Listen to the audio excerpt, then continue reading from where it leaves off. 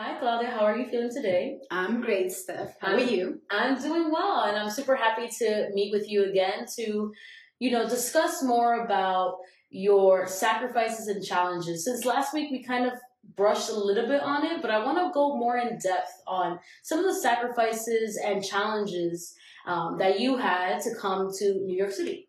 So, my first question to you would be, how important was obtaining your documented status to you? How important was it? It was everything. Yes, it was. I call it today, I call it freedom. I kind of relate that moment to obtaining my freedom again. And I say that because I couldn't do many things Yes. because I didn't have those papers, right? I wasn't legal in quotes, right? In this country. So I couldn't get even a phone for me, right? So I had to have a friend kind of put me under his lead so I could have a cell phone for me.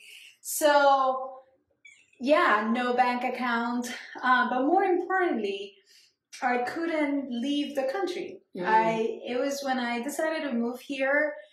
New York became my world. That there was no other place aside from New York. I couldn't leave New York. So for 7 years, this was my. I can say that today openly. It was kind of like being in jail, but free, right? But New York was. I feel that it was my. I had those restrictions. This was the only place that I was allowed to be. So I was free, again in quotes, but I couldn't leave New York City. So I relate gaining my legal status to regaining my freedom. Yeah, and I can't imagine how difficult that must have been since your mother, your family lived in Cali, right? Cali, Colombia. So that had to be a challenge in itself, leaving and not knowing when you're going to see your family.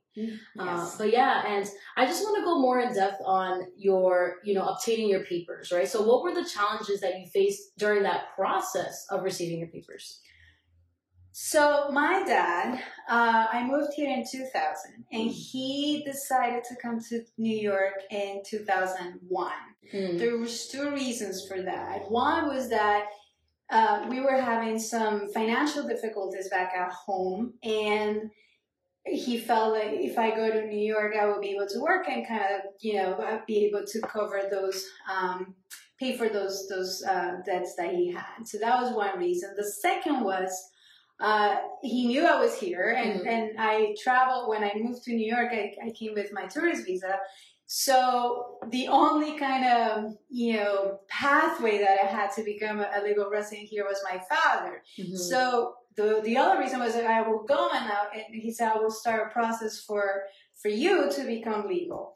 And so those were the two reasons. So for that, he decided to come to New York in 2001. So we did the paperwork in 2001, but it will take 7 years for those papers to process, right? So we didn't pay, I guess I will like to share this, we didn't pay a lawyer to complete that paperwork. So we kind of like printed out the form and we completed it together and we sent it. And I don't know, I mean, I don't know today if that was the right thing to do, but basically that's what we did. That's a risk. Yeah, and so what happened was, I mentioned before to you that every Christmas I would wait to be able to go home and see my mom and my sister again, and nothing would happen. And so when 5 years went by, maybe I mentioned to you that my mom and my sister ended up coming here first instead of me going back home. After 5 years or so, and I was already working for a health club at a gym as a personal trainer, one of my clients, he mentioned to me, I know someone within the immigration, system, and I can ask where your papers are, where your application is. And that was, if that hadn't happened, I think that was some sort of, sign from God, because if that didn't happen, I think until today I was still, I would have had to hire someone to complete that. But because of my client's friend, they had to like dig deep, and you know, the paper was supposed to be in New Jersey and they were not in New Jersey, they were supposed to be in Texas. I don't know how they found my application. Wow. But imagine a pile of applications. Mine was the one on the bottom, and it had been 6 years. Wow. So it was because of that help of this person that they found the application and started the process. So technically, they hadn't even looked at the application in 6 years. Imagine. Meanwhile, I'm sitting here thinking, oh, this year will happen. This year will happen. And they hadn't even found the application. So I'm very grateful to that person that helped me. No, that was awesome, because that would have been an even longer process that you wouldn't have known what was going to happen. Exactly. Yeah, and I know you mentioned like your family living in Cali, and I know you miss them so much, right? But I wanted to know what other things that you miss from your hometown, right? Because you grew up there, and leaving had to be very difficult for you. So what are some things that you missed? I love that question. Thank you, Steph. And I think that's so important because, as I mentioned, I moved to New York and it became my world, right? And so it's so interesting what I'm about to share, because I grew up in Cali, right? So I was there since that's obviously as a kid until I left when I was 20. So I was 20. I mean, you are a grown up, but this immersion that I had, here in New York City, when I got those papers and I was able to go back, when I arrived in my hometown, I was a stranger in my hometown. And I think that's powerful, because I didn't know where I was. And people will think like, oh, that's just not true. But it is, trust me, because your reality becomes, for me, my reality became New York. And so I kind of, I don't know if I blocked it out, my brain, my home, my Cali.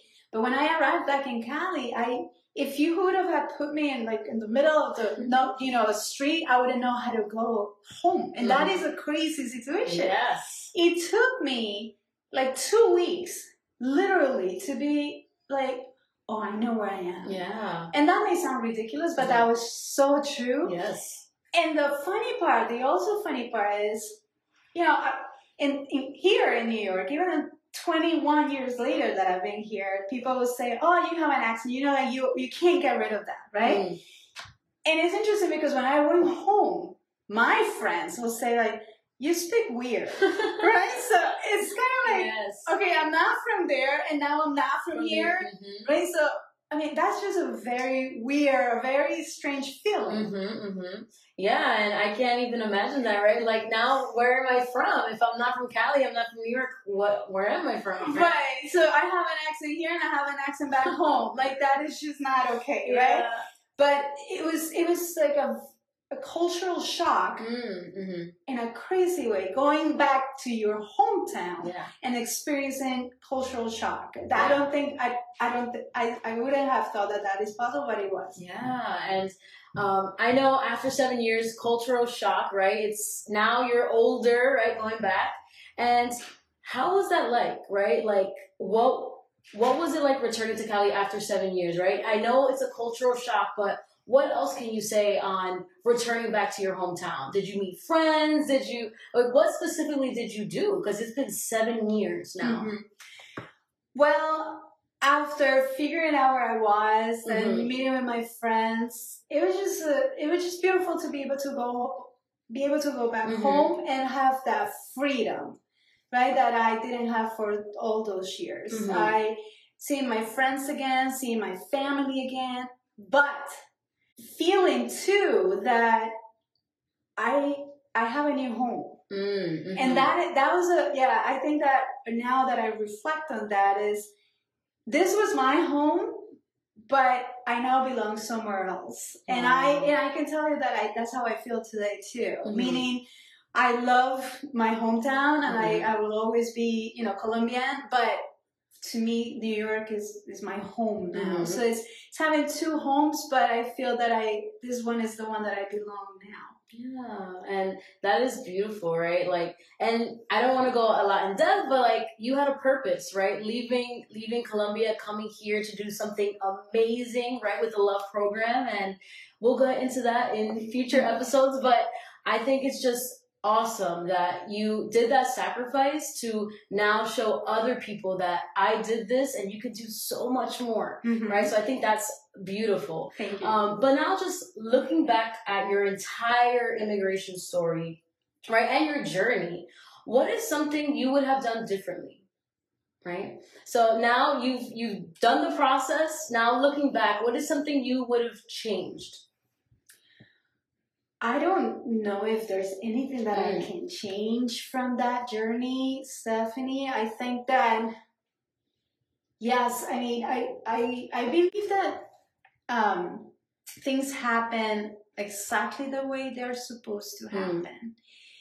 I mean, I faced some real challenges, right, when I moved here, and meaning what I mentioned to you, not having legal documents, which is the hardest thing that you can experience. You know, learning the language, experiencing cultural shock here and then back home. And yeah, I don't know if I can change any of that. I wish maybe if I guess thinking about the legal process, I guess maybe being more, have better support. Maybe if I had that, I wouldn't have had to wait 7 years to go back home. So maybe that may be one thing. But I think that in terms of leaving Cali and deciding to move abroad, I don't think that that would change anything on that. Maybe that kind of guidance in, okay, let's complete this process so I can, you know, obtain legal residency here so I can be able to leave. That maybe I would have done that differently. Nice. Yes. And now looking back, because I know that you were going to go to France, right? My question to you would be, now that you're older, right, would you have liked to go to France now, or it was New York City still your home? Well, it was Amsterdam. Oh, Amsterdam, my apologies. It was my friend at the time that went to France. Yes, my apologies. No. No, I think New York, definitely. Yes, I think that decision to move to Amsterdam was based on my friend, but no, New York. I think I would not have changed that. Yeah, and I think like how everything worked out for you, your purpose was in New York, right? Exactly. And now you're reaching so many different young women of color, and that is amazing. And now just thinking back, right, what is the message you would like to send to people, right? Maybe even young Latinas, young women of color. What is that message you would like to send them that are currently going through their own personal immigration journeys? Yeah, I mean, one thing that I can say is that we all have our very different immigration stories, right? But based on mine, and having gone through that process of getting accustomed and getting immersed into a new culture different from your own, and acculturation can be tough, right? It can be hard, and that's something that I see every day through the work that we do today in our young women. But I would say that never lose sight of who you are. I think that's very important. I think that through everything that I went through in terms of, again, learning a new language and being able to complete my education, I think that the foundation for all of that was just staying true to myself, just speaking my truth and not forgetting who I was. And one thing I can share, openly, and I think that comfortably today is, and I think that many of our women that we support, and I guess everyone in general that goes through an immigration story and that I face too, is this kind of biases, right, that you have to go through, and that what I shared with you before, I'm not from here, but I'm not from there, and that's a decision that you make. through all of that, I always felt like I am, and I can say today I am a Latina in New York City, and I was then, and I am now, and I will forever be, and not changing who you are because of your new environment. And I think that's so important, right? Yes, so definitely. If I moved here and now I'm not Colombian, I am an American, and I would have a serious problem with that. You know what I mean? Like, I am a New Yorker at heart, but I am a Colombian, woman, and I am a Latina woman. Keeping your root, right? Staying true to who you are. And I think that has made this journey valuable. And I feel that that's what I feel that I can share today in terms of how that is the core of who I am. That even, through my immigrant story, I never lost sight of who I am in my core, which is, a Latina that moved to New York. I love that. And, a lot of times, like you were saying, keeping to your roots, right? Sometimes people may come here and feel like they have to assimilate. They have to change their name so they can sound more American or be a certain way. And I love that you're sharing that you stood by your roots, right? You knew who you were. And I think that's beautiful to share with a lot of people that will be listening to this, that they don't need to change who they are to be in New York City, right? They can be who they are. So I think that's awesome. And I just wanted to go in a little bit on your support team, right? Like when you were coming over here, and I know that you shared that your family was a huge support team, but who else was supporting you in this journey? Well, that is a great question in terms of the new people that I met when I came to New York City, that became part of that support system. That it was, and I always want to remind the listeners that back then it was a different world, right? So I couldn't. Talking about support system, I couldn't talk to my family or be able to talk to them on FaceTime, right? So to support me emotionally every day, something you could do today, right? It was more through letters, but I still had their support clearly, but I started building a support system here, and it was all the people I met in different areas. I started going to school, and that's something that I still do today. That's something that you can actively do on your own. You can create your support system from excellent mentors that are going to provide guidance and for you to follow the right path, the right direction. And so I identified who those were in the new environment where I was living in, being, someone that I met at the gym where I worked, who helped me with my application to continue my degree in psychology here, for instance. He became a mentor.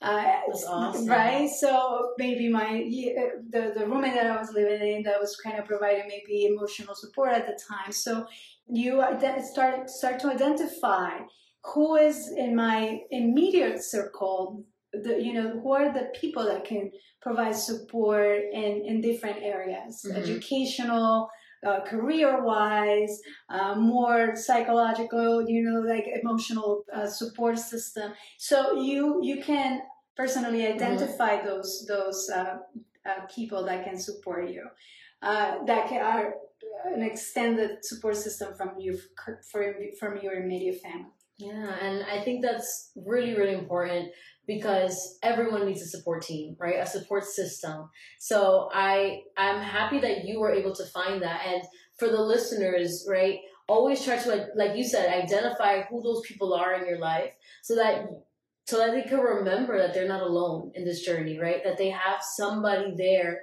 that can help them, that can support them, be a resource to them, right? So I think it's important to also say that you're not alone, right? You shared your story, and you're sharing to the listeners that you were not alone in this journey, and that they can do this too, that they're not alone. The main point and important point there, Stephanie, is that as an immigrant, it can be a very isolated journey. It could. Especially, I mean, speaking about mine, I moved alone. Yeah. Right? I decided to do this by myself, and I said I'm going to go and live by myself in New York City. And yeah, I mean, aside from my aunt, I mentioned that I moved in here with my uncle in the beginning, and I lived with him for like 6 months. But aside from him, when I first moved, it was just him, right? So it took some time until I started maybe meeting some people and making some new friends, and friends in quotes, right? Because it's or fresh relationships that you're making, but it could, but in the end, it's you, right? And that can be an isolating kind of experience, and and you can feel very lonely at times, right? Yeah. So with that said, it is very important to, on your own, to kind of identify, okay, who can become my support system in this new environment? People that really care about you, that's very important too, that really are there and they're going to help you find the right path for you. Yeah, and I think that's super important because coming here, there will be challenges, right? There's things that you have to sacrifice. And thank you for sharing that story, your story of your sacrifices and the challenges that you faced coming to New York City. And just, the following episode, we'll talk more about how you adapted here, right? But thank you so much, Claudia, for your time, and we'll see you in the next one.